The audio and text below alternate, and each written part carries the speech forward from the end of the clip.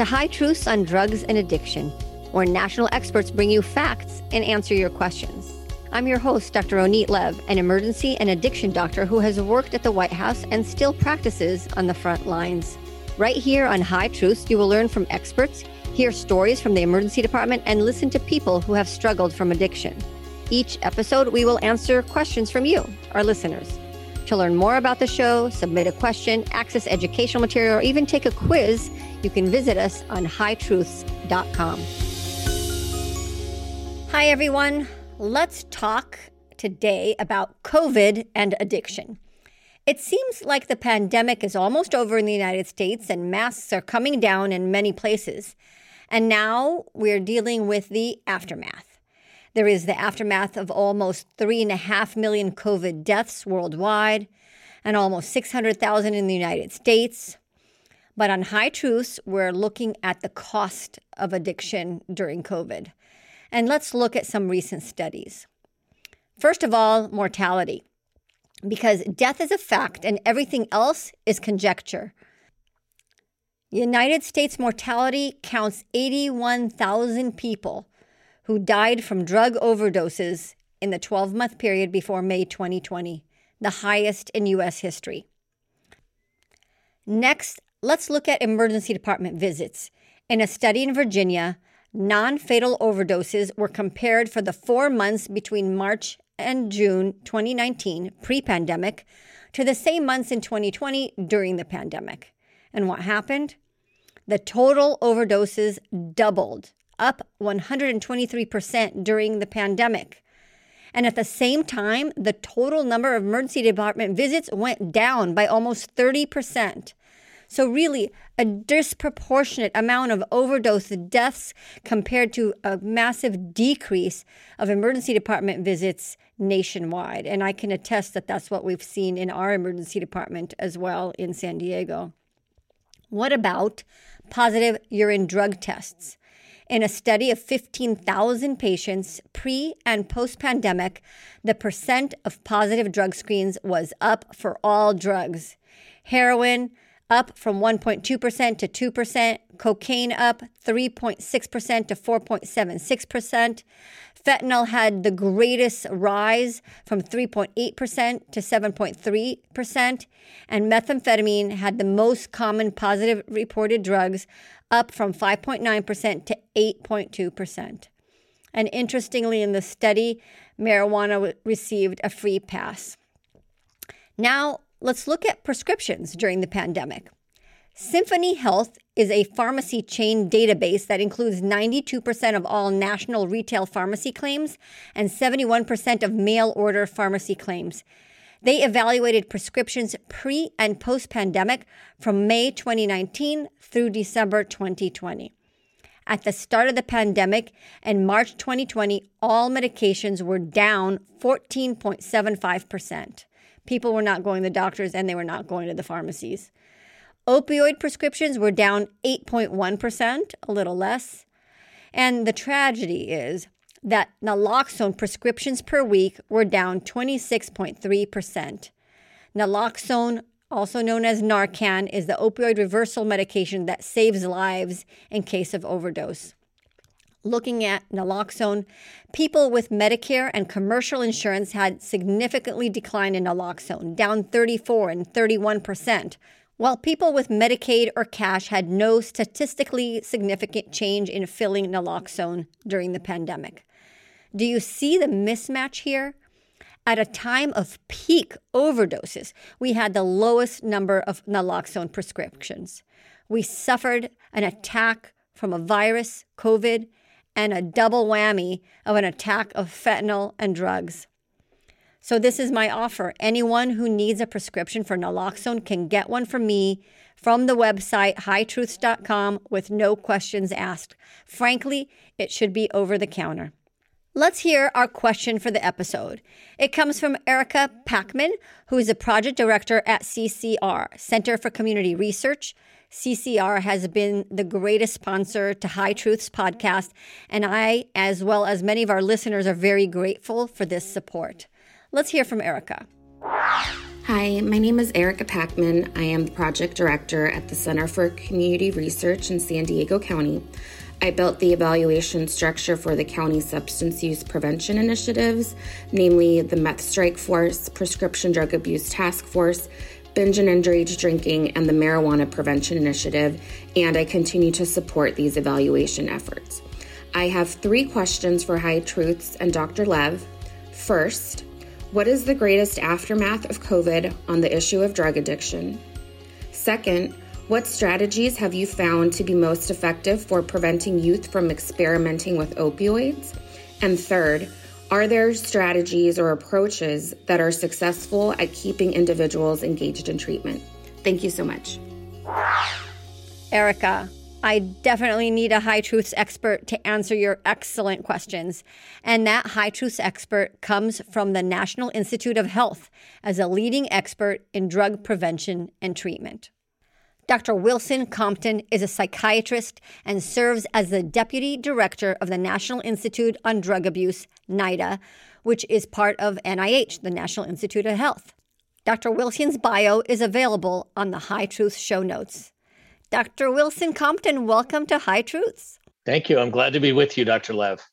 And it's really, really a pleasure for me to have you here and to see you again and for being our High Truths expert. You were my guardian angel when I came to Washington, D.C., and I'll always be grateful to you. Coming from a clinical background to working with federal policies, learning a new language, and you really helped teach me and guide me, and I really thank you for that. You're very welcome. It was very exciting to have an emergency room clinician and physician join the federal government at the highest levels. And so having an emergency room expert to help guide drug abuse policy for the White House and for our country was remarkable. Thank you. It was really a special opportunity, and I hope we made a little bit of a difference. It's always interesting to learn about people's journey to great leadership positions. And you went to medical school with one of my colleagues, Dr. Eric McDonald. And from there, how did you become a national expert and leader in the field of addiction? Well, thank you for asking me about my personal story. To a little bit, there's a degree of serendipity and being willing to jump on opportunities as they arise. So I had a more typical academic background. I finished my psychiatry residency at Washington University and then joined the faculty at Washington University as a assistant professor, as an instructor, and then assistant professor. And as I moved through the ranks, obtained grants, and was supported by the National Institute on Drug Abuse, I became very interested in how government operated.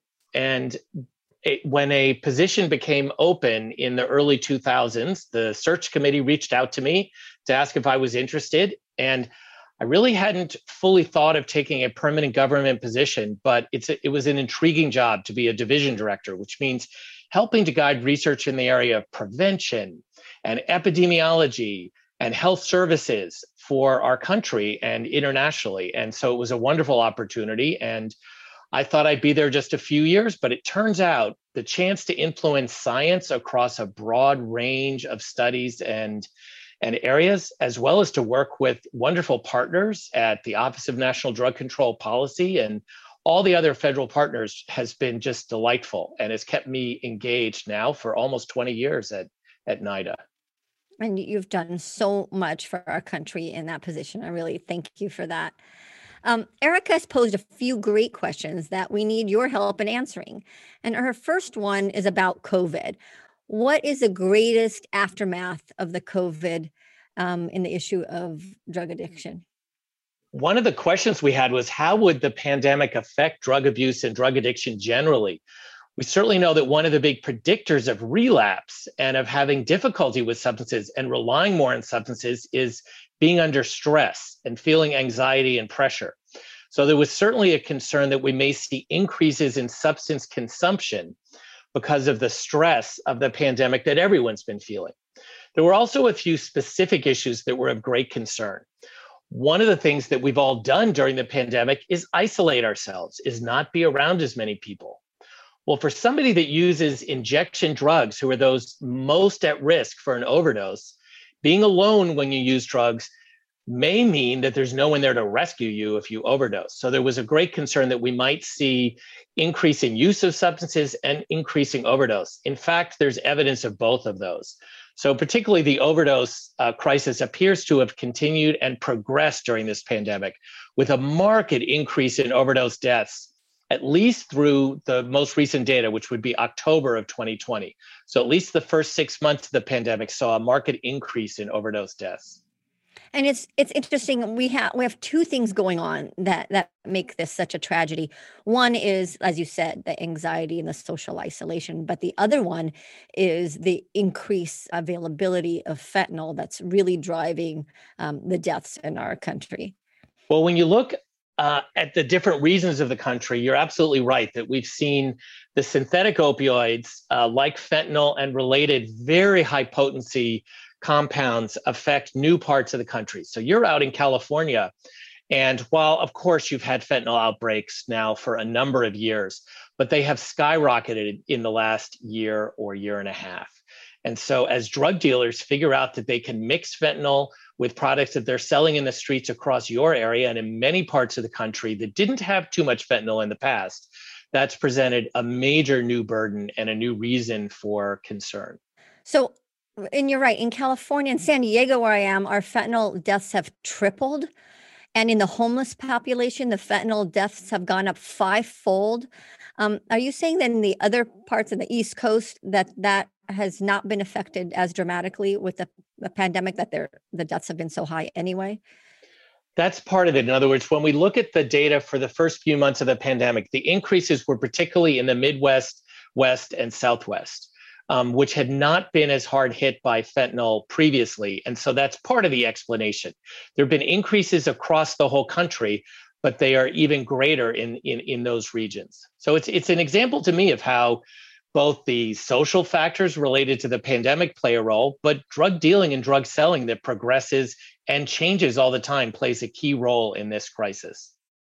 I want to share with you, just to put in your ear, one of the solutions that we're working on and locally that we hope to go nationwide is getting the medical community involved in the issue of fentanyl through automatic and universal fentanyl testing in hospitals. There's no reason why every hospital in America can't include fentanyl in their drug testing, and it makes a difference in treatment and in lives. So we created a fentanyl testing toolkit on how to get that done, and I can share that with you as well. I'd be very interested. I think you're reminding us that if people use routine drug testing panels, that they may not be testing for the drugs that are prevalent in their area. And so you need to pay attention to what's happening in your local area to make sure that you're screening appropriately so that you don't think, oh, I didn't find this substance, not realizing that you didn't even look for it.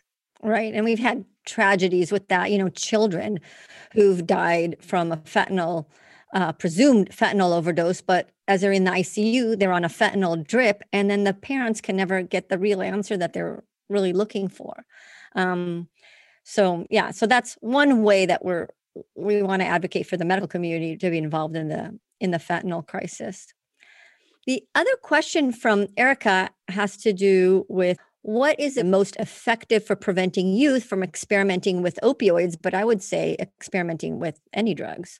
Well, I think that's important to keep in mind is that for youth prevention, we're often focused on the broad range of substances, so that it's important to think about providing a protective shield around use of any substance for youth and not just focusing on one particular substance.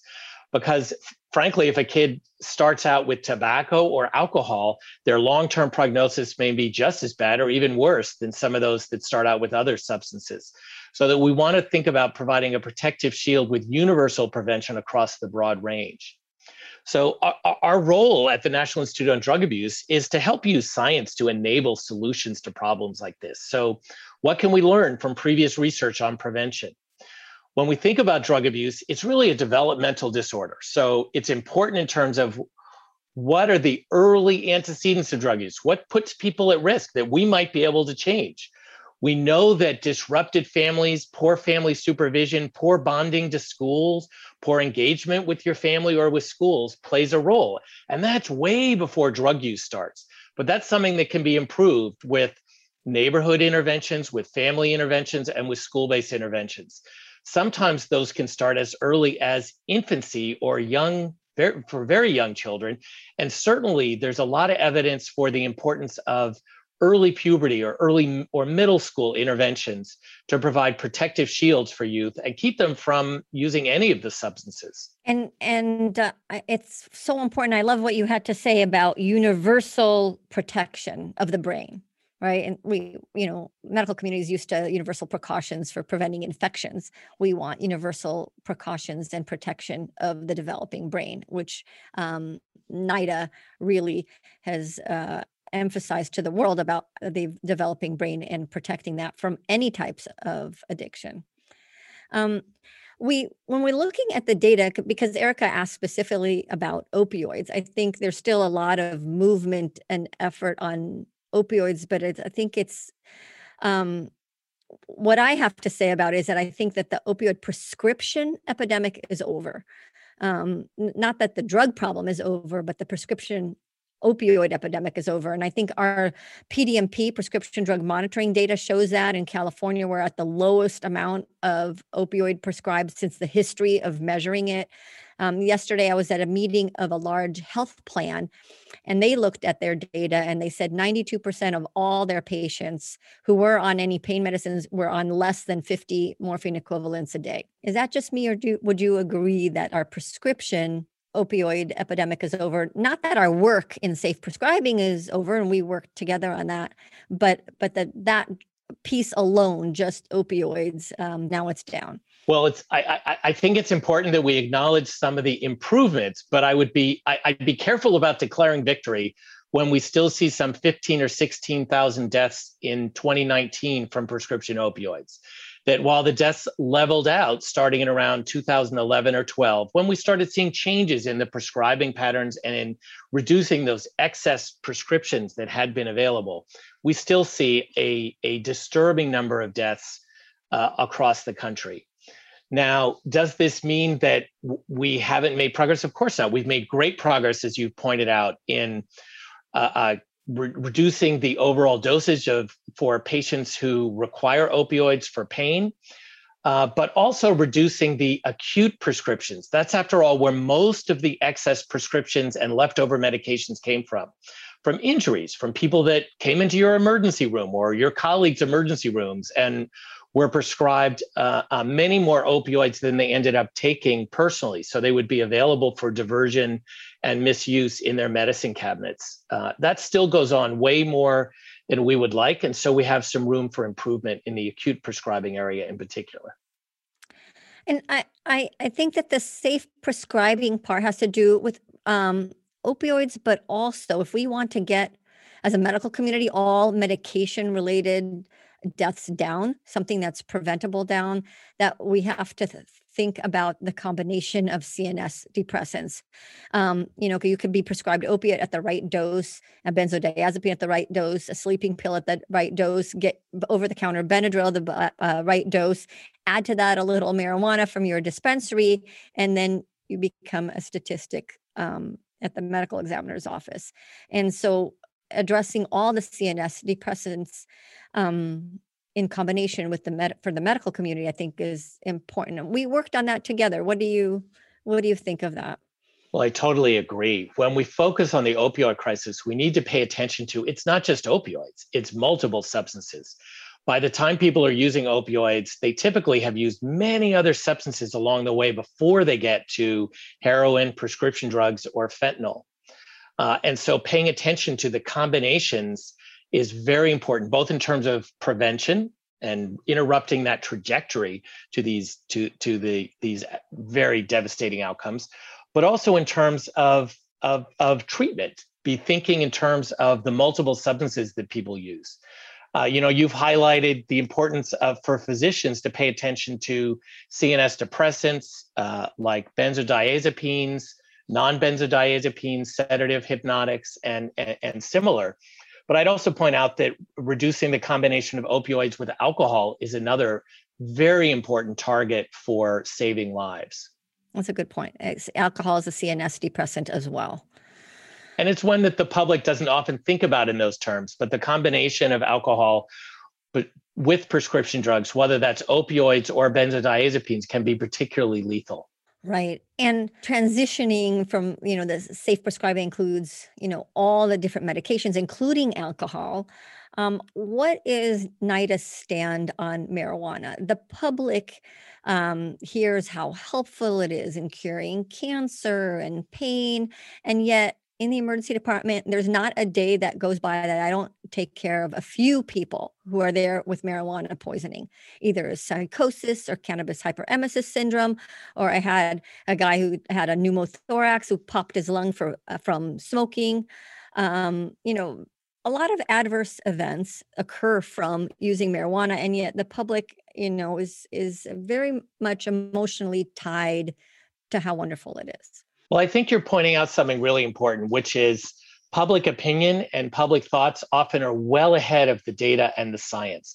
And our job at the National Institute on Drug Abuse is to develop the science, develop real information that we can count on to help guide policy and practice and help educate the public so that they can take precautions where reasonable and possible.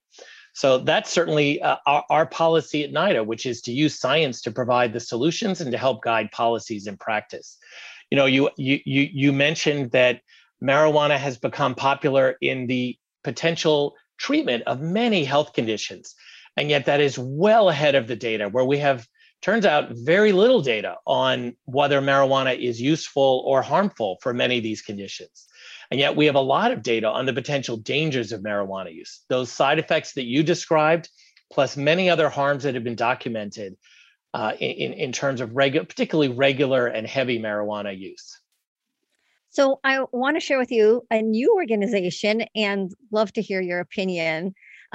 We started an medical organization called ISAC, the International Academy on Science and Impact of Cannabis. And these are physicians educating on marijuana. And part of that is a library that I put together. Maybe I shouldn't share it with you because you're like, oh, you made all these mistakes, Ronit. But I don't. But if you like it, then I did it. If you don't like it, then I kind of did it also. But we put together a library of multiple problems, from allergies to autism to GI problems, pulmonary, cardiac, all the way down to withdrawal and violence, and put in there medical literature that's translated it into lay public understanding. So it'll say marijuana can cause cancer, and then I'll have the article that says, yes, there's a 2-fold increase in testicular cancer, a certain type, for people who use marijuana. So we did that all on our own for free on our regular time, and I would love for NIDA to take a look and see how we can improve and maybe partner and help be a voice in science education on the harms. Well, of course, I'll be delighted to take a look and provide input on what you're sharing with the public. It won't necessarily make it a NIDA product, but I'd be happy to provide my personal thoughts or our thoughts so we can make it as strong as possible. Because you're certainly, as a clinician, you're always trying to educate your colleagues and the public about health issues like this.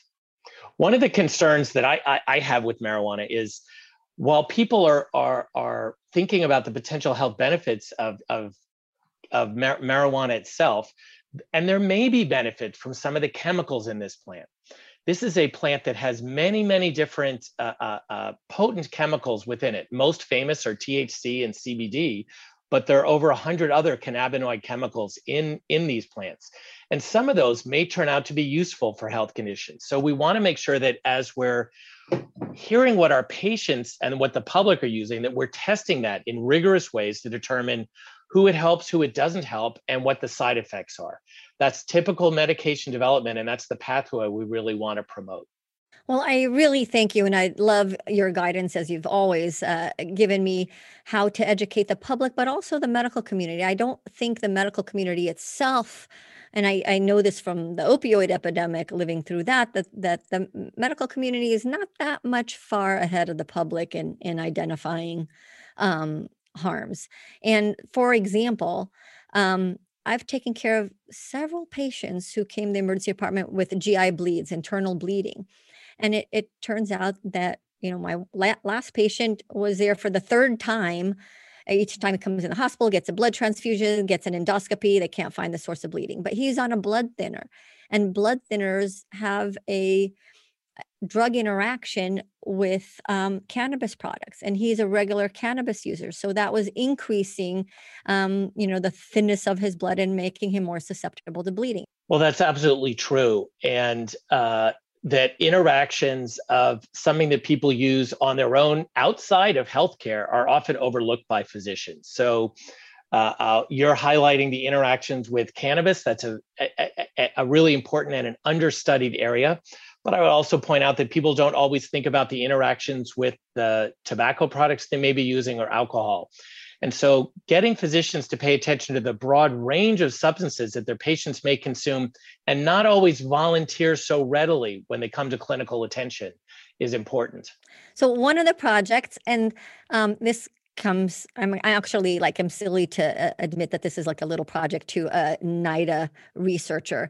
But what we did is get together with several local pharmacies and have them put a little drug interaction card, like just be aware of drug interactions on all prescriptions, to be aware of drug interactions with their marijuana cards. And then we're going to poll the patients through a QR code and see, what did they think of this? And then we'll ask the pharmacist what they thought of that. But also just to really bring awareness. That's one of the things we thought about. How do we bring awareness to the drug interaction problem? And that was a local project that we're working on. Actually, that has tremendous implications as a communication strategy. It's very simple and straightforward, but you could picture how that could be implemented by pharmacies all across the country. What I appreciate is that you're going the extra mile of not just handing out the card and hoping that it has an impact, but you're actually going to call some of the patients and find out whether those that got the card compared to those that didn't have a different interpretation. That's the way science and knowledge will move forward with a high quality. What you're doing is a trial, is a proper study of how it has an impact and whether it has an impact. Interesting. All right. We're just working on that. So maybe if you have time for me, I'll pick your brain on that project as well. I'd be delighted. We don't have very many people focusing on the potential interactions of cannabis and marijuana with other substances and medications. And so this is an untapped and relatively understudied area. That's one of the goals of the National Institute on Drug Abuse, is to promote research in areas where we need solutions and we don't have them currently. Okay, I'm now really excited because I'm going to send you what we're doing, and maybe you could we haven't done it yet, and maybe you can help tweak that so it would be, it'll be helpful in the medical literature as well. I'd be delighted. And if I'm not the right person, I certainly know people to help you. Erica has a third question, and she asks about the strategies and approaches that are successful at keeping people engaged in treatment. Well, this is a notorious issue for all of healthcare. How do we keep patients who have a chronic condition engaged in care? We've had difficulty when we think about how do you keep patients who have hypertension taking their pills every day. Some of the pills may have side effects, and yet they can be life-saving if taken for many, many years. What can we do to change for lifestyle issues related to diabetes and high blood pressure, again, for example? How do we get people to exercise more regularly? How do we get them not just to start down those pathways that can be life-changing, but how to stick with them?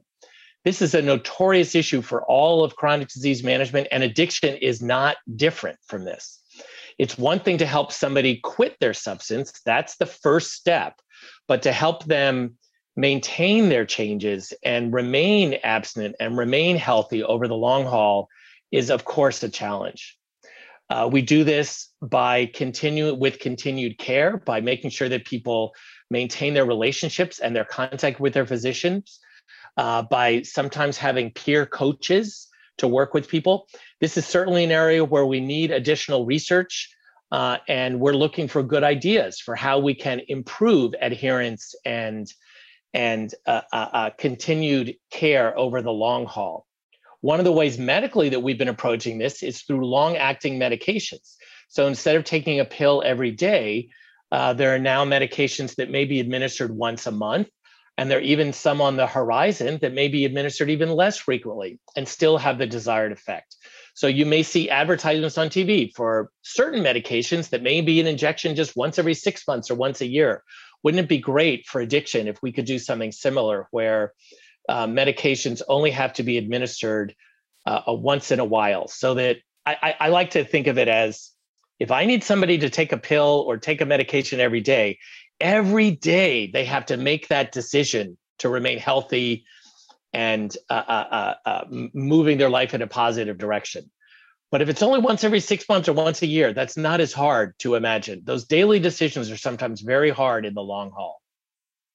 I love and appreciate how you, especially as a physician, um, show and demonstrate that addiction is a chronic disease like any other chronic disease, and you approach it in the same way. Like, how is that any different than if I need to lose weight or if I need to treat my diabetes or my asthma? And your approach to that is identical. So I think that that's important to recognize, and it gives hope to people who have this condition. I think that's part of our goal, is to remind people that these are preventable and treatable diseases. They can be, even when they're severe, they can be managed in helpful and in important ways, so that to allow people to resume productive, healthy, successful lives. And that's a message that's really important, not only for the public, but also for physicians. Physicians also sometimes fall into that trap of fatalism and nihilism and thinking that there's nothing that can be done. And that's just not true. There are many ways, by thinking of how we can use different approaches to address these diseases, that we can help people recover and get back to their lives. And if you think about the people and the methods that we treat diabetes the best or heart disease the best, they are multifactorial. I mean, you have the doctor, but you also have the dietitian, and you also have the physical therapist, and you have the counselor, and very different aspect. The guy who does the surgery. But I think, and you would know if the research proves this, but the best success is probably with a multi-team approach on the disease process. That's certainly been true for most chronic diseases. We have not seen those tested as widely or as effectively in the area of substance addiction. And so that's something that we're very keen on seeing, if those same models can apply, and how cost effective can they be? Because that's part of, I think, the argument has been, well, maybe they might help a little bit, but they're very expensive to implement. And so it's important to do the high quality research so we can determine for which patients are these all-purpose and sort of broad-based approaches necessary and effective. One of the projects I worked on at ONDCP, and you were a part of, was a new project that we thought of in order to address the issue of quality of addiction treatment. That there's, we talked about, best practices that NIDA is looking into the research for. But also there is, unfortunately, places where there's fraud, and the public doesn't know what's a good treatment, what's not a good treatment. It's hard to tell. So we came up with this concept called NCATS. Everything needs an acronym in DC, but the National Consensus on Addiction Treatment Standards. And we went to NIST, the National Institute on Standards and Technology, to kind of elevate the whole field and create standards. And we had some momentum on that for a while, and then the pandemic hit. I'm wondering if that's, on the anywhere in the potential to-do list for the future. Well, certainly the goal of developing standards for quality and outcomes of care remain a major priority for the National Institute on Drug Abuse, remain a priority for organizations like the American Society of Addiction Medicine and the other clinical organizations that take care of patients with addictive disorders. I have not heard follow-up from the NIST program that you're highlighting, but this remains of major interest. And so if it moves forward, we'll certainly be there to help guide it and help promote it. That's great. We talked about various different drugs. I do want to talk about methamphetamines, as that remains our biggest issue in California and the West Coast area. For every patient that we have with an opiate use disorder, we look for them because we have, a whole program to start them on medication-assisted treatment or medications for opiate use disorder treatment and connect them. We have all those resources, and we can't wait to see a patient who has an opiate use disorder.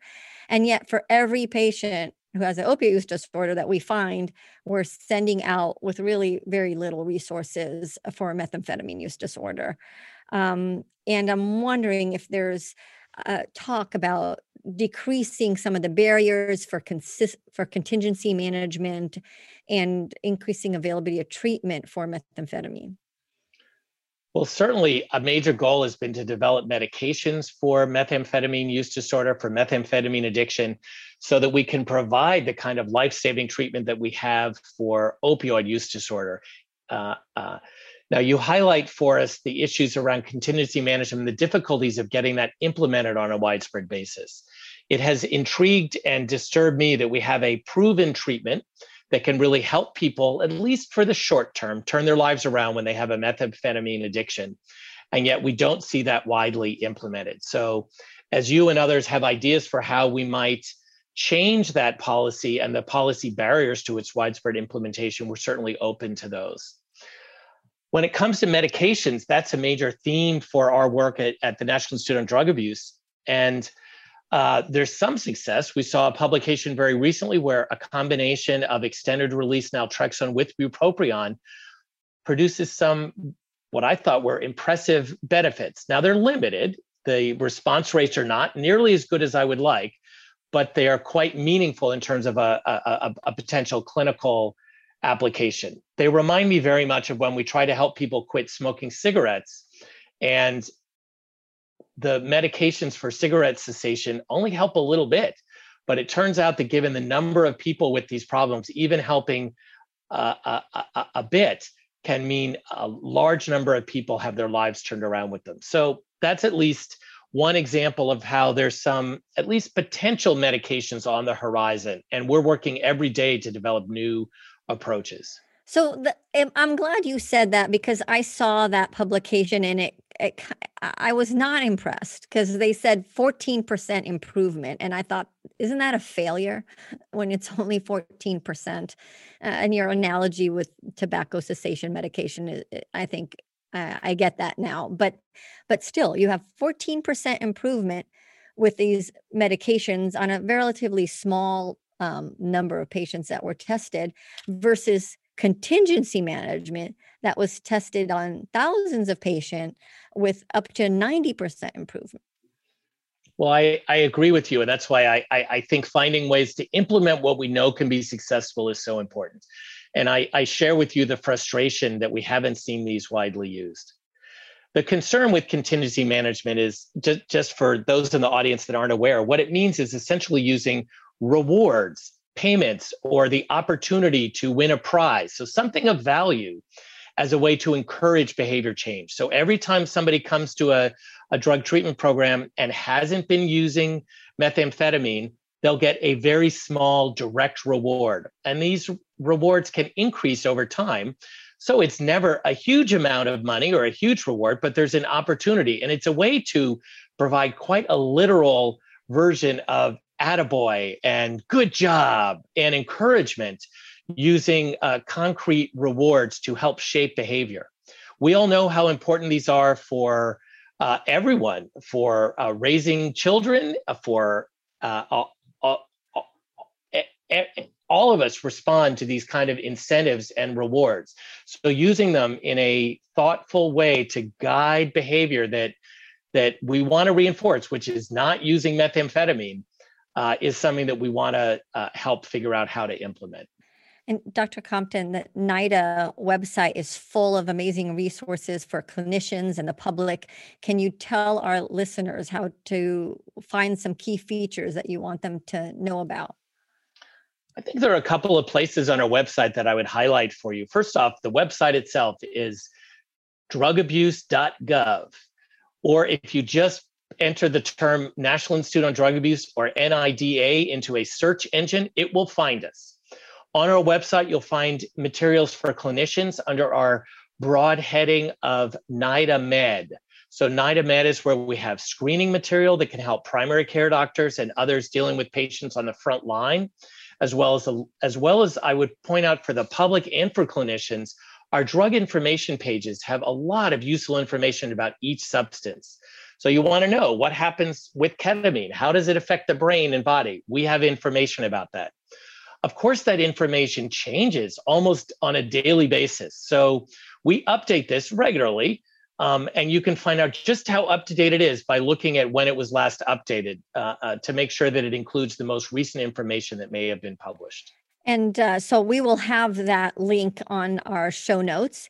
And with that, I really want to thank Erica for her great questions, for her advocacy for the local community in the county of San Diego with projects on marijuana, methamphetamine, opioids, and prevention, as well as treatment, and evaluating that in a way to improve the community. And to you, Dr. Wilson Compton, you are my best friend in federal government while at ONDCP. You really helped me navigate a whole new world, and I'll always be grateful for your mentoring, advice, and partnership. Well, thank you, Dr. Lev. It's really been a pleasure to represent the National Institute on Drug Abuse, where we try to make sure that science enables solutions. And I'm really glad that you focused on both the polydrug use issues in the opioid crisis, as well as issues around stigma and how we can help clinicians and the public treat these disorders as health conditions so that they can be treated and prevented just like other health problems. Thank you.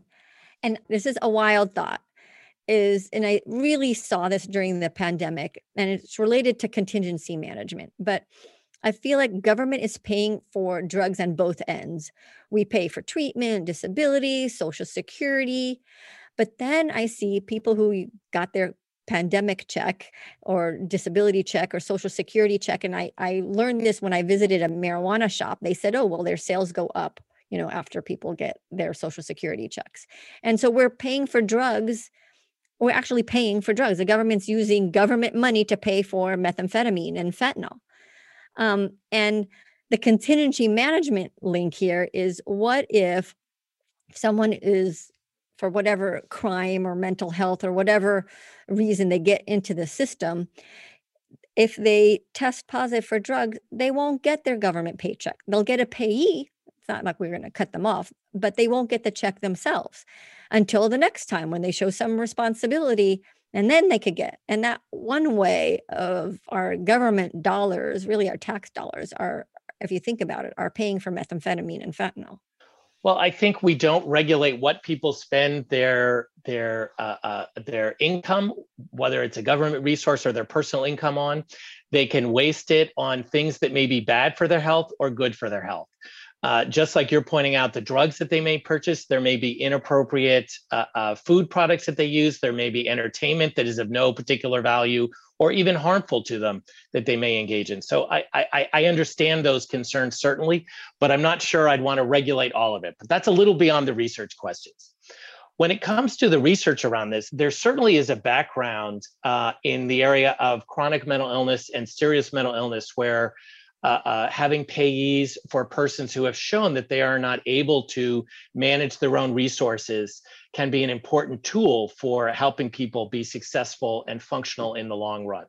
And so those with very serious evidence of inability to manage their own payments can be assigned a payee, as you describe. And that may play a role in the addiction field as well for those at the most extreme circumstance. That's something that could be studied, and certainly is something where data could help guide and drive those ideas. Right, maybe especially for dual diagnosis. If you have repeated visits to the emergency department with psychosis, even psychosis that goes away once you're off the drugs, I think that maybe qualify just like a severe mental illness would. Well, I think we're getting a little beyond the research, but I would encourage you to speak to some of the policy advocates and for those who are heavily involved in the treatment of persons with serious mental illness for some insights. That might be a good topic for a future show, because we see overlap among substance use and serious mental illness in unfortunate and dangerous ways. Definitely.